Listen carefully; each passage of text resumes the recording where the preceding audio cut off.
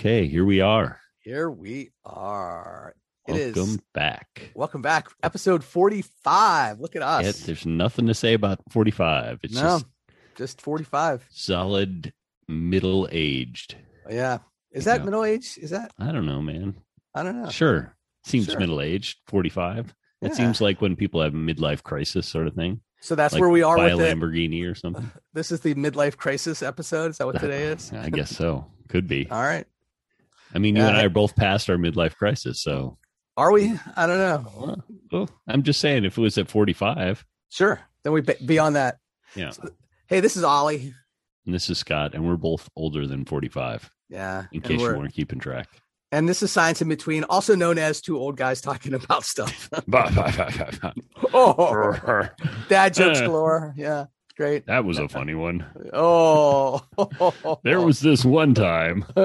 I remember. Yeah. Now I'm hearing like people deleting this from their phones. For yet again, some people who just came back, they're like, I'll give them one more try. And then they listen the first 2 minutes. And they're like, nope, hasn't gotten better.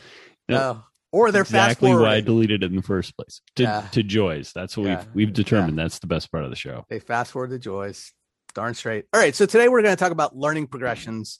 Yeah, and Scott, you sent me two articles that you thought were like seminal in the learning progressions. Cause I'll have to be honest. Like this was when my attendance at NARST, which is the National Association for Research and Science Teaching, started to wane. I was like, some of my work at the university was starting to take me in a little bit different directions. And so I hadn't attended NARST. I haven't attended NARST for probably like 5 years, maybe 6 years.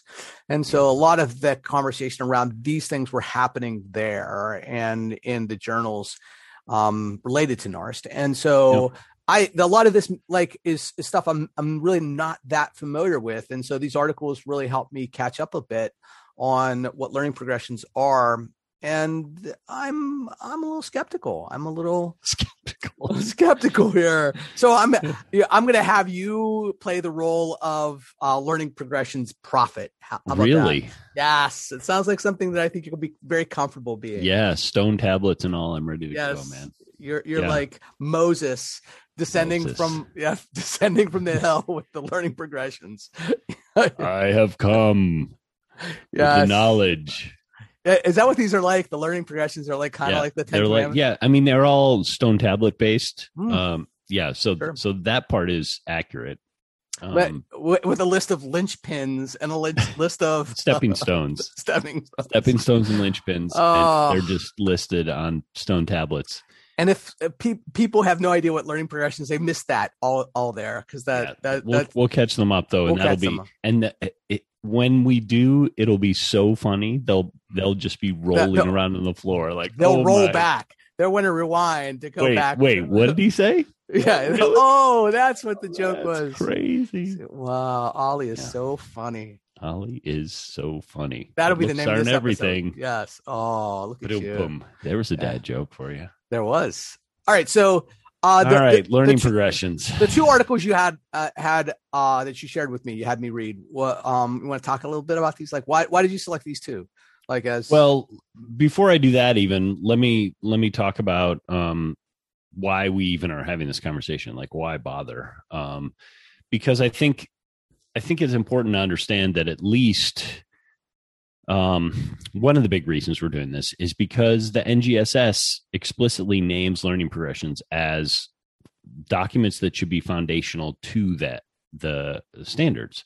So they say that the NGSS is learning progressions based, and when you hear people talk about it, they often talk about learning progressions in the same breath or context as NGSS. So learning progressions are, at least in theory, an important piece of the science education research universe. And I think it builds off of our last episode, because this is sort of like a tributary off of conceptual change, or like maybe conceptual change 2.0, right? It sounds like it is, a variation of it, or maybe more explicitly, how to do conceptual change.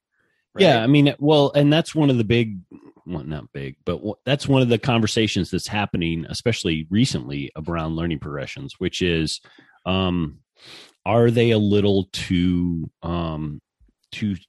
stable and sort of cognitive model-y, and should that not be how they operate? Which is part of the reason I gave you that second paper, because it begins to critique that as a. So the learning progressions are sort of in flux right now in terms of how researchers are viewing them. But let's take a step back and just say, okay, so what is a learning progression, first of all, and then we can talk about the two articles I sent. So basically, learning progressions are a way to characterize how students' ideas develop in a certain area, ideally or theoretically across multiple grade bands or age ranges. So it's meant to be pretty long term. It's not like, here's what a kid will learn this year. It's supposed to be sort of, from 4th grade to 12th grade, here's how kids' ideas develop, right? And just to compare it to something that people probably have some notion of. So the AAAS benchmark had the American Academy for the Advancement of Science, had a big series of concept maps, basically, that they put out that were part of their science literacy initiative, the Project 2016, which was, or was it 2061? Yeah, I should know. Yeah, 2061, which was in the 90s, and coincides with sort of the original national science education standards. So the AAAS benchmarks were concept maps that basically said, okay, here's what kids should learn in K to 2. Here's what kids should learn in grades 3 to 4. So it was concept maps, sort of laying out age appropriate understandings of a concept over time. And then it had, different, just like looks like a concept map, connections between those things. And so it had a sort of learning progressions feel to it. And so a lot of questions in the early work around learning progressions is, what's different about them than that? Because that was sort of a characterization of how kids' ideas develop over long periods of time. And there were two things immediately that were different about the way that learning progressions were conceived. And one is that the idea was that the ideas that you're characterizing in the AAAS benchmark maps were all normative. They were all sort of correct, right? And learning progressions tried to capture how kids' ideas actually developed, which is to say that there were lots of hybrid and sort of non-normative ideas that were supposed to be part of these things. So that was a big one. And now I forgot what the second one was, but it was really good, and I'll think of it later. All right. But yeah, so I know what it was. And learning progressions were empirical, right? So the AAAS benchmark maps were just a bunch of people sitting in a room saying, this is what we think kids at this age should learn, and this is what they should learn next, and then they should learn this next. So it was almost more like laying out a curriculum or standards than it was understanding what kids actually thought. So learning progressions were an effort to actually go out and find out what kids thought and try to map that. So did that research draw on like misconceptions work? Because that's, Yeah, it certainly was related to it, right? Especially in the early days, there was a sense that that learning progressions were sort of meant to be inclusive of misconceptions and alternative frameworks and all that, right? Whatever you want to call them, right? Non-normative ideas, things that are not the scientific correct, quote unquote, correct scientific explanation. So, but I'll say, so one of the things that stood out to me as I was reading this was one, that there's like a whole bunch of terminology that they were introducing. Yeah. But that were, although they were trying to avoid using normative terms, they were still like doing it, right? Because they were using things like expert understandings, right? So they, rather than saying, okay, this is the right answer, they were saying about what experts believe, which, come on, that's just like, that's just changing the deck chairs, right? That's all that's doing. Yeah, a little bit. I mean, but carry on. I think you're right, but I there's a little nuance there. Yeah, there's a little nuance, but not much. And I will say the other thing is that there's definitely a hierarchical approach that they talk about, which is like when they talk about when they talk about concepts, like a concept that a student would have coming in, and someplace we want the students to get to conceptually, developmentally, they use this term like lower lever, and a higher lever, right? As a way of like, helping to get students to grow and develop conceptually. But that lower, higher, communicates definitely hierarchical, understandings, and and which is in a way normative, right? It's saying, absolutely. So while I think they're intentionally avoiding it, they're not really being that successful. Right. And I think this is one of the big things about learning progressions that people have been talking about since they were introduced, right? Is there is this sort of weasel word attempt to avoid saying there are right answers and kids have wrong answers, and we're trying to get them to the right answers. And there are, as you said, almost all learning progressions have levels of some kind, right? Because that's how the progress happens, right? You have to, if it's progression, then you're going from one place to another, and progress indicates that that movement is towards something better. So it's sort of built into the word. It's hard to not have that. So that's been one of the big debates is the idea here, the idea was that it should take kids' actual ideas into account. So we've talked about this in other contexts, but it's similar to much of the other research that we've talked about, this idea that kids' ideas are valuable and that they should be used in science classrooms as a foundation to move students forward in their understanding, that it should be built on their ideas. Like that was built into the DNA of learning progressions. But it turns out that's really hard to do when you're going to try and characterize patterns of learning, because once you start characterizing patterns, then people start thinking, well, this is the way it works, right? So, some kids think this, and then later on they think this. Well, okay, so that's a model. That's a model for cognition. That's how kids' ideas develop. And then you have to take a step back and say, well, yeah, but the instruction had a lot to do with that. So it's not independent of the instruction that those kids had in science. So now the reason that their ideas developed the way they did was because of the way they were taught. And now that characterization of a cognitive model gets a lot more complicated, because you say, well, okay, so are there patterns in the way that kids' ideas develop? And you say, yeah, there are, but at least part of that is because there are patterns in the way that schools work, right? That curriculum is, because we have standards. And so you set up these standards and you say kids at a certain age will be taught certain things. And then that leads to them learning certain things. And now you have a automatic sort of pattern of learning that develops. And so you say, oh, well, then what you're really doing on some level is you're taking a bunch of data that just confirms that we have a national-ish system for the way that kids learn stuff, and kids in third grade to fifth grade sort of learn the same kind of science ideas, and that just happens. So it is, you end up sort of in a bit of a bind here with learning progressions. Yeah, and so I guess the challenge for me is, I was envisioning how a teacher, like an individual teacher teaching, I don't know, middle school science would use this. I mean, so there's going to be like this, ultimately maybe a taxonomy of different learning progressions about like teaching different concepts. So I'm teaching, I don't know, density in my middle school class. Mm-hmm. Right. And I'm going to say, okay, I am going to assess where my students are conceptually and base the instruction for each one of those students based on where they are. And then vary my instruction or instructional approaches, because there's going to be bunches of the different students at different places that I'm going to have to say, okay, well, I have to do this type of learning progression for these students and these types of learning progressions for these students. Is that the intent? Because I think that is something that would be really, really difficult to put into practice, because they're saying there's not a learning progression. There's multiple learning progressions. At least that's right. And they're trying to characterize all these. They're trying to like create sort of like this, maybe a taxonomy of them. Right. Is that the goal here?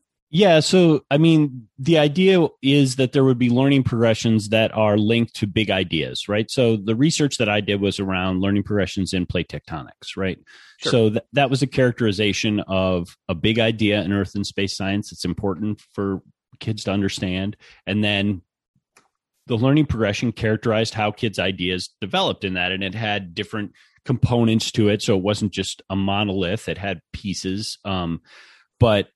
But yeah, the idea was then there'd be one for evolution, and there'd be one for, forces and motion, and there would be these learning progressions for different, and there have been ones developed for many different content areas. Now, there's just assume that there's one approach for one progression for learning a concept, because I think that in itself but I think so sort of yes and sort of no. So the way you described it is that the learning progression tells you how to teach something, and that isn't 100% accurate. I mean, it's meant as a guide to the development of curriculum and assessment. But it isn't saying there's only one way to teach it. But what it does say is there are patterns in the way that kids' ideas get more complex or more productive or more whatever weasel word you want to use that says expert. Yeah, let's right. That let's use their terminology. Stepping stones towards the expert understanding. And I mean, I think the subtle difference that I was trying to point out there about correct and expert is, if you say expert, what you're really saying is, we do have a current understanding in science, right? Like there is an expert notion of, say, plate tectonics, that is a characterization of how we understand a dynamic Earth. But when you think of that as right, that's where you start getting into trouble, and you get into trouble in lots of ways. But one way you get into trouble that it has become more and more important is that science is a way of understanding a dynamic Earth, but it's not the only way. Sure.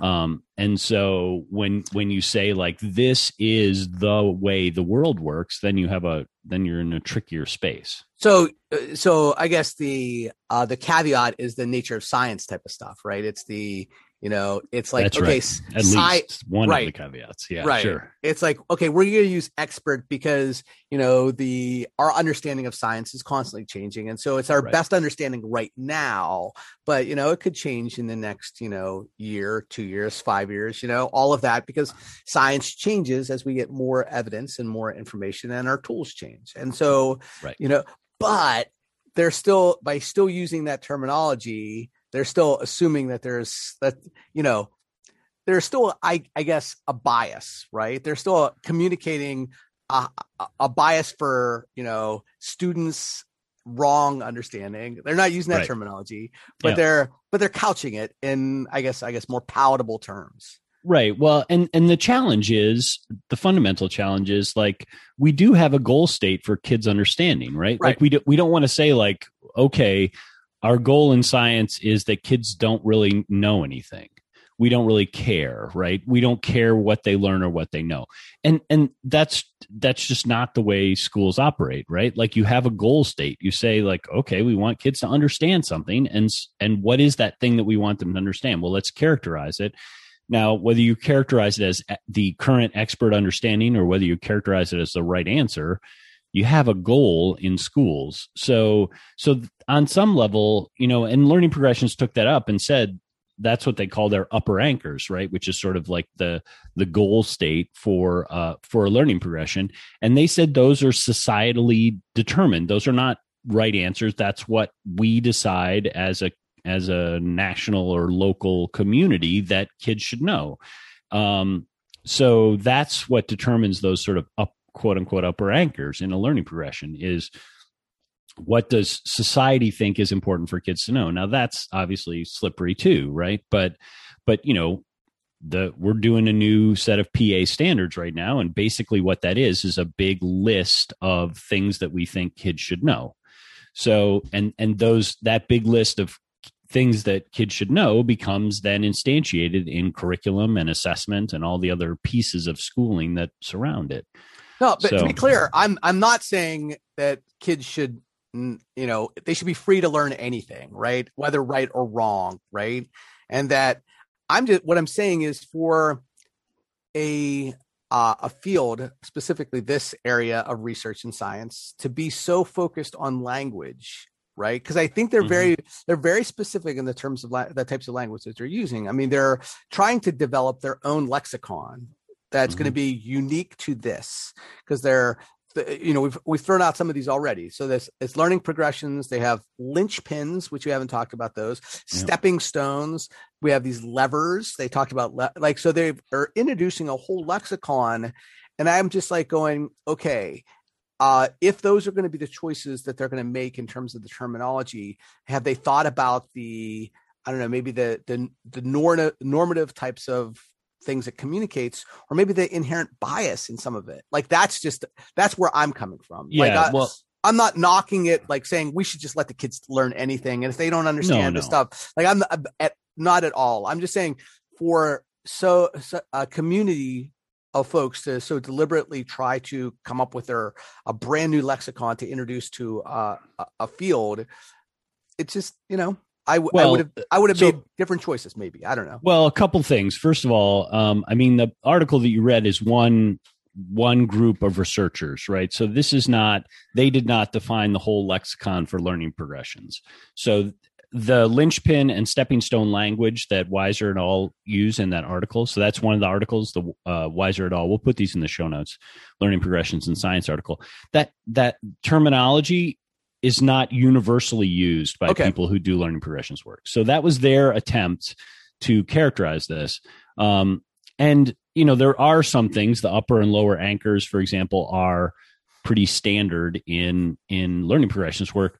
But the other thing is, part of the reason that they do this, and we know this because this happens in all sorts of areas of education, is they're trying to use different language, not just because they I don't know what the right word is, that they're trying to be weaselly. What they're trying to do is say that there is a distinction between the way that they are talking and the way that other people talk about these ideas. So the reason they're using all this language like linchpins and stepping stones and all the language that they use that's sort of different than standard, whatever standard means, they're doing that with the intent of trying to separate the way that they think about things from those very specific cognitive terms or sort of ideas about the way that we think about learning. So they were trying, one of the things that learning progressions really tried to do, and it's debatable whether it succeeded at all, is try to recognize that learning is contextual, that it isn't some magical perfect cognitive model, and that a learning progression just tells you how kids learn in an absolute sense. They were trying to get away from that idea, and they were trying to say, look, learning is contextual. Learning draws on the ideas and experiences of kids, and we should have a way to represent that.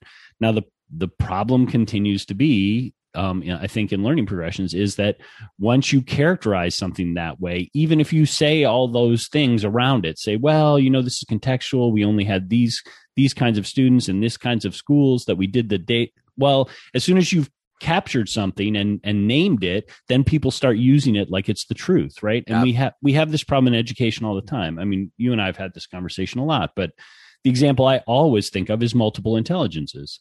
Howard Gardner used this as a way to characterize interesting differences in the way that people think about things. And what it got turned into was this whole learning styles nonsense where I'm a kinesthetic learner, or I'm an auditory learner, which is a complete misrepresentation both of his work and it's damaging, frankly, to the way that people think about it. It's pervasive. Right. It is I can't tell you the number of graduate students that I work with. So these are people who are in schools teaching, maybe have been teaching for 5-10 years, who, when I tell them, learning styles has been debunked, there isn't really much research to support learning styles. There's no such thing as a kinesthetic learner. There are different ways of learning. There are different modalities of learning that we're all kind of kinesthetic. We're all kind of, visual. We're all kind of all of that. Right. And that none of us have this predominant way. I just think that the reason why I caught on was that it's like, okay, I can characterize myself. It's kind of like, like astrology. Like it is. It's totally like astrology. Like I'm an Aries, and that kind of describes who I am. Yeah. We're all kind of like all of those, right? So we find the thing that we're, it resonates a little bit with us. I'm like, that says something about who I am as a unique person, as a unique learner. And, right. But it's total nonsense. And it's super frustrating because it is pervasive, right? And so people believe it to be true. So I think it's the same problem that Learning Progressions is grappling with, is like we want to know something about the way that kids' ideas develop, because that can help us. If we know that, we can make better curriculum, we can design better assessments, we can make school better, right? But the problem is, if we characterize some pattern of the way the kids' ideas develop, it becomes the pattern. Yeah, and it is contextual, and so if you start treating it as the truth, and then every kid is supposed to be like this, and every school is supposed to be like this, then you've twisted this idea, and it ends up doing damage. So it's, and again, like multiple intelligences, that's not the intent. The intent is not to do damage, but the problem is once you reify something, right? Once you lay it out, there's a fancy word for you. That's one of my favorite words. Yeah, it's a good word. It's a great word. Once you reify it, once you articulate it and lay it out and name it, then people start using it as if it's the truth. Yeah. And that is problematic, because the truth is contextual. And so that is, that's been a real challenge for folks who do learning progressions work. And you see that in the other article that I sent you, which was the Hammer and Sikorsky, which is a critique of learning progressions. And those two scholars have been consistent in their critiques of learning progressions and trying to say, look, you can't just ignore all this contextual stuff. You can't just pretend that it's not there. And, in fairness, most learning progressions researchers, the good ones, are not trying to ignore it, but they're trying to figure out how to do it. Like, how do you include context? How do you say, like, well, this is a pattern we saw, but we understand that the pattern is not going to hold everywhere, and that it was dependent on the kind of instruction that those kids received, and it's hard.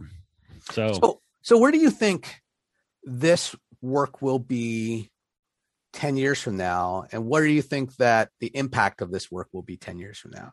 Because when we've talked about, like 2 weeks ago, we talked about Levin Wenger and communities of practice. And, over the last 15 years, I mean, that the communities of practice concept has been, widespread. And I would argue that it's made a lot of impact in terms of how people talk about learning, and also how they, structure, different types of learning activities, maybe not in a classroom context, but certainly outside of classroom context, especially when we're trying to apprentice people into new professions, new research groups, it's a thoughtful approach for doing it. And we talked a little bit about that in that episode, about whether it's being done with, a lot of, it's being done thoughtfully and intentionally, in the ways that Levin Wenger would have intended. But that's an aside.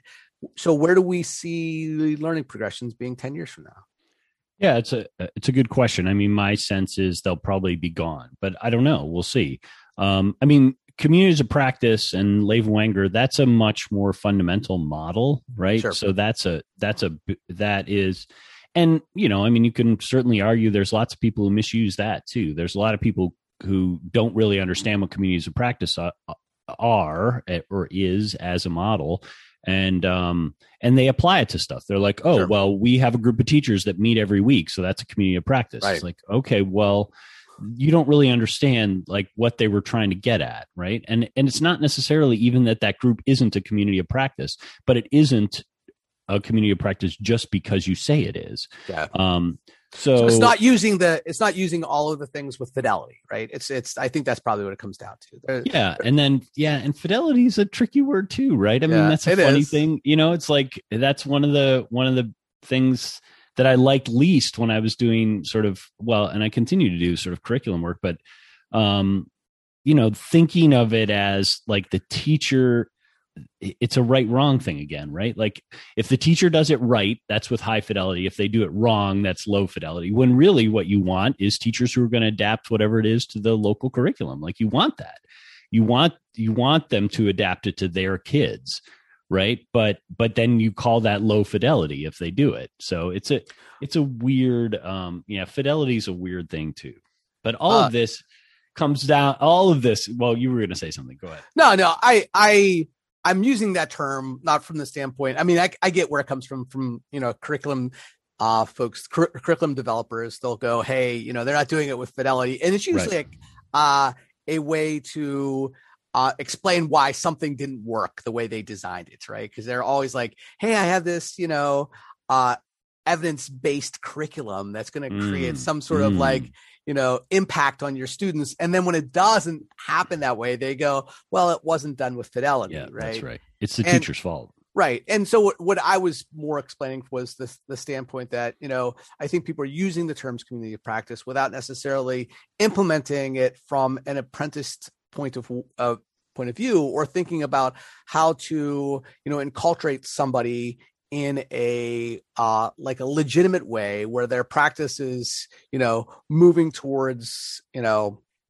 mean, we're getting back into the Leva Wenger stuff. So I don't, but I think your point, and which I think is a good one, and is there is this relationship between ideas and the implementation of ideas. Absolutely. Right? That's what I'm trying to say. Right. Yeah. And I think there's a tension there, right? That, and this returns basically to fundamental learning theory for me anyway, is, like when you say something, it is not interpreted as you speak it. It is not interpreted unambiguously. And this is the nature of language, right? Language is not without interpretation. So when I say learning progression, it doesn't mean some absolute thing, right? It doesn't mean there is a thing in the world that's called learning progression. We all agree, and this is learning progression. And when I say learning progression, everybody understands it, right? I mean, this is the nature of human culture and human language, is that we are constantly interpreting and reinterpreting the words that we use as we use them with each other.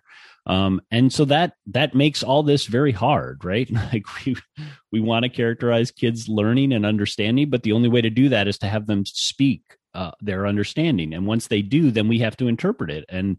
And that all of that is non-perfect, right? We don't get perfect understanding. They don't express their understanding perfectly. All those things are connected to each other. So these are big ideas. And I think learning progressions in 10 years will likely have been either abandoned as a project or will be modified into some new thing, right? I mean, we see it with the National Science Education Standards, right? Like, we had those in the late 80s and the early 90s, and there was all this talk of inquiry science and inquiry-based teaching and all this stuff. And now that, we're 20 years or almost 30 years beyond that.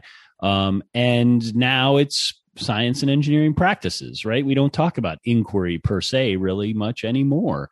And does that mean that we've totally transformed the way that we think about science teaching? No, it just means that the language has evolved slightly and we talk about it in a slightly different way.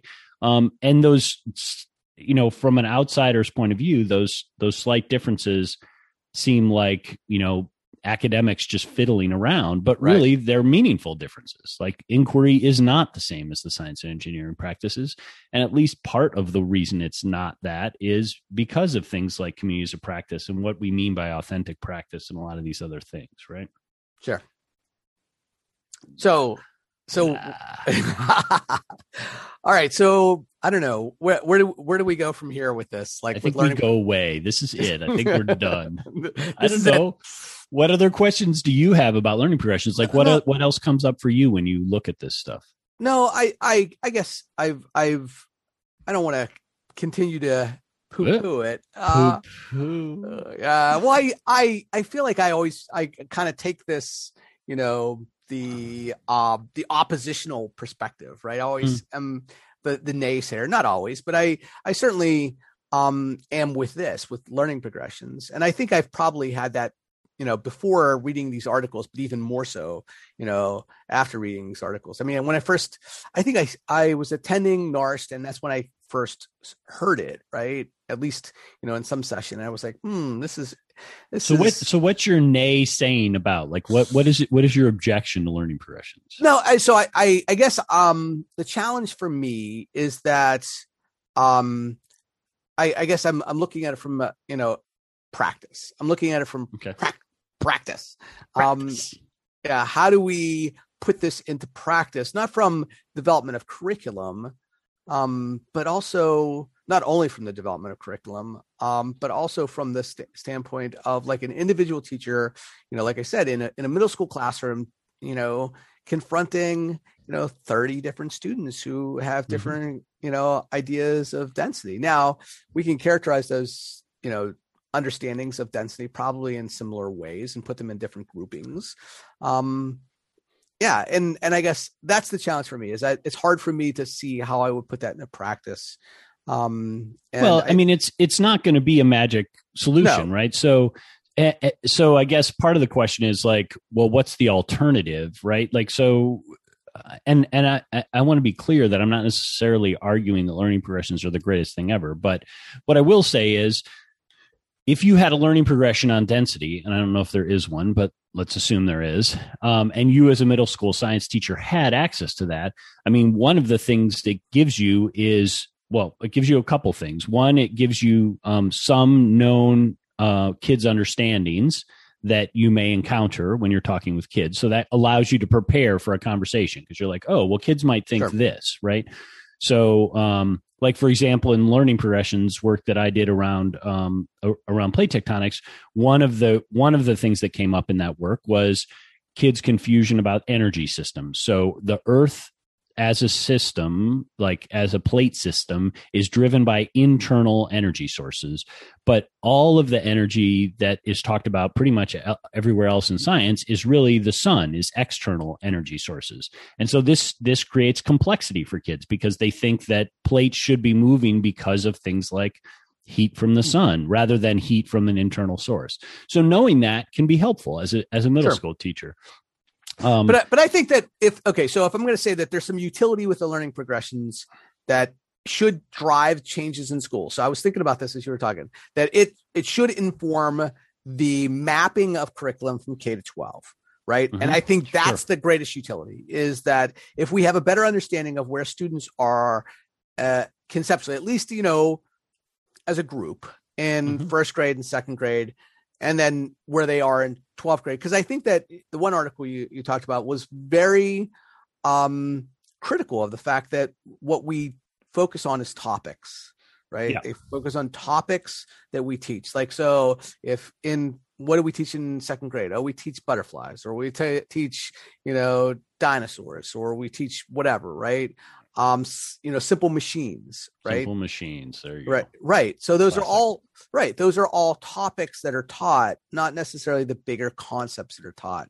And so if we start to think and map curriculum based on the bigger concepts we want to teach, and before we start to get into topics, it's like I have a colleague who really is critical of, teachers who go to Pinterest, right? Who get their lesson plans from Pinterest, right? And where it almost like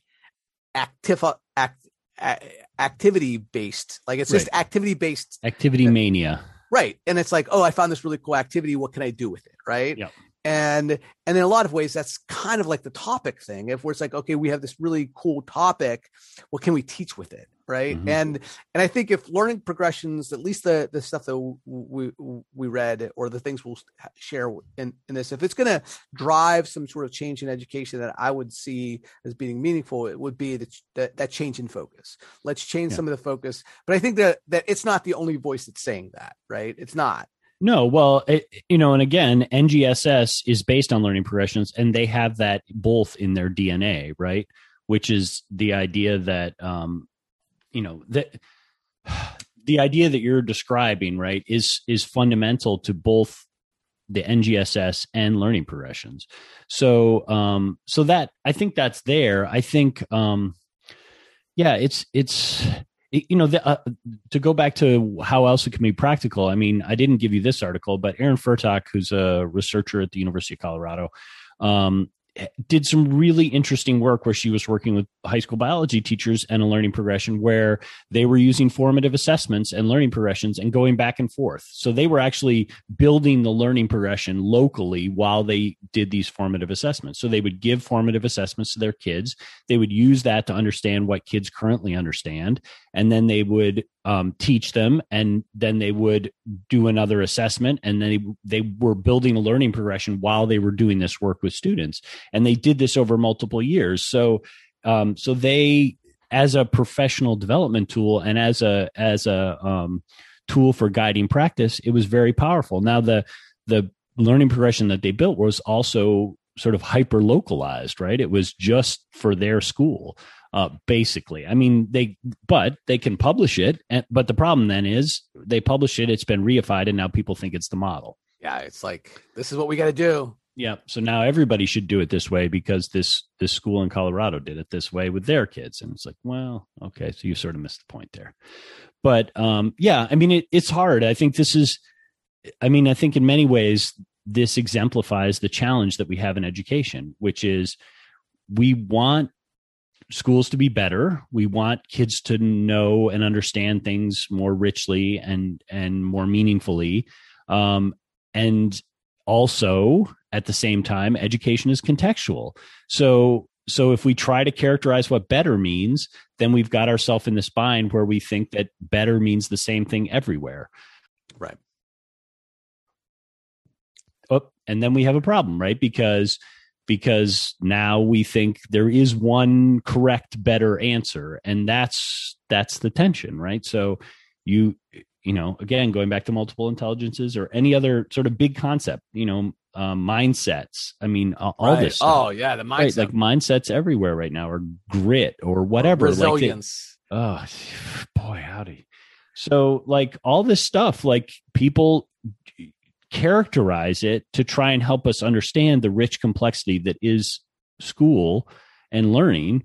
And then what happens is people turn it into a hammer and start running around smashing people with it. Yeah. So it is a hard problem. Like, how do you characterize something in a way that will be helpful to people so that they can make schools better, but not that they turn it into a weapon for destroying the experiences of kids in schools? Wow, that we should rename the episode for that. Like, yeah. Not weaponizing, or like, de-weaponizing learning ideas, or whatever. Yeah, it just rolls off the tongue. But no, I'll think of a clever. No, but I think that's what happens is these really good concepts get introduced and then they get weaponized, and and then it's like we're a mindset school, or we're a insert next movement, and then that's why when something really good comes along, that teachers is like, okay, this is the next thing we're going to do. And if more experienced teachers just go, okay, we're just going to ride out this wave because there'll be something else coming along. Yeah. Right. And that's the challenge. It's the nature of progress, right? I mean, things move forward. And they move forward, especially in systems as complex as schools, they move forward pretty glacially, pretty slowly. And what that does is it sometimes gives people the impression that there's no difference, right? Like the new math is not different than the old math, right? It's just like, well, okay, the new math's the new math. And like you say, we'll just ride it out and eventually the old math will be back. So yeah, I mean, well, we landed in a pretty negative space, and I think I'm probably due to that. I apologize. Yeah, it's all your fault. It is. You have single-handedly broken the educational system, and here we are. Well, I am kind of a negative person. That's what people have said about me. No, they haven't. I say it every time. I'm like, that Ollie, he's just like a ball of negativity. I am. That's right. Yeah. Well, so that would be a really transition to joy. That's right. Nice. You just stole all of the wind out of my sail. Yeah. You're a horrible person. I like to do that. Yeah, it's true. People do actually say that about me, that I'm a horrible person. So you're a ball of negativity, but I'm actually a horrible person. I'm currently putting that on Rate My Professors for you. Scott McDonald. It'll be the first one. Yeah. Nobody rates me. I'm rating my professor. No chili peppers for you, my friend. No, nothing. I don't got nothing. So yeah, you have a joy? Do you have any joy that you want to share? I'm joyless. No, I have a joy. Sure, I have a joy. All right, bring it. Yeah. All right. So it's a new show that my wife and my youngest child and I are watching together, and it is called Sweet Tooth on Netflix.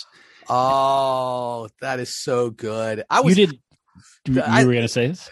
No, I was going to say it. Did I say it last week? Maybe you did say it last week. I think I did say it last week. You did. So now I got to think, because no, it's all good. It could be your. I can't. We can't repeat a joy, because this is what people tune in for. They skip all that earlier nonsense where we're negative and horrible people, and then they go to the joy. Pretty awesome. Sweet Tooth is awesome, but you give your joy, and I'll see if I can think of another. Well, I'm going to kind of like. Season 2 of Lupin just dropped. Okay. So even though I've talked about Lupin before, right? I'm going to say it's a different thing because I'm going to talk about season 2. Yeah, it's not a season though, isn't it? It's a part. Oh yeah, it is part 2. Right, you're right. 2. Yeah. It is part 2.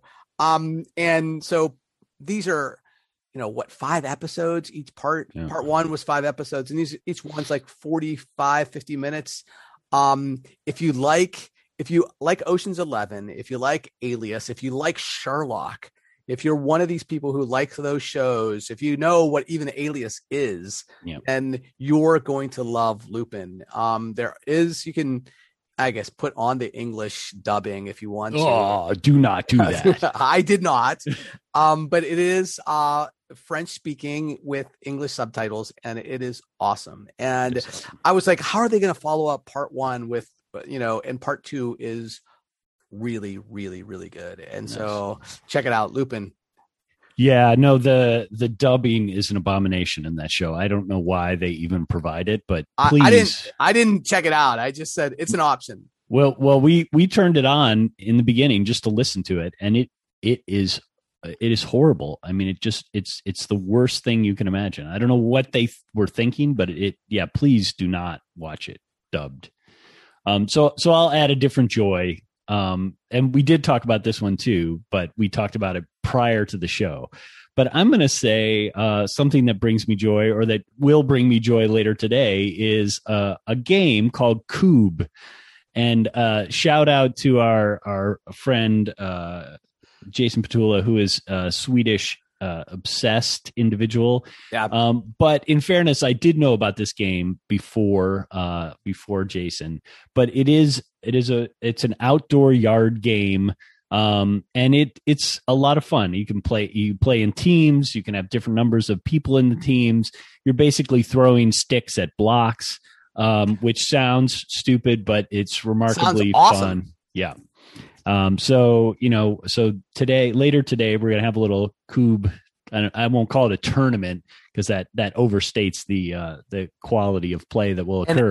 An outing. There you go. A Cube outing. We'll have a Cube outing in the backyard. So Cube, it's a great summer game for groups of people. So if you've got a group of people you're looking to entertain, you can set up a Cube pitch in your backyard and play a little Cube. Yeah, Cube is one of those games that if you start playing it around people who have no idea what you're doing, it just attracts people. People are drawn to it because they're like, I don't know what this is. Can you teach me how to do this? Because it's fun. It involves really, you could play this with, I don't know, 12 people. Really, you could play it with as many people as you have, and it's just a blast. Yeah.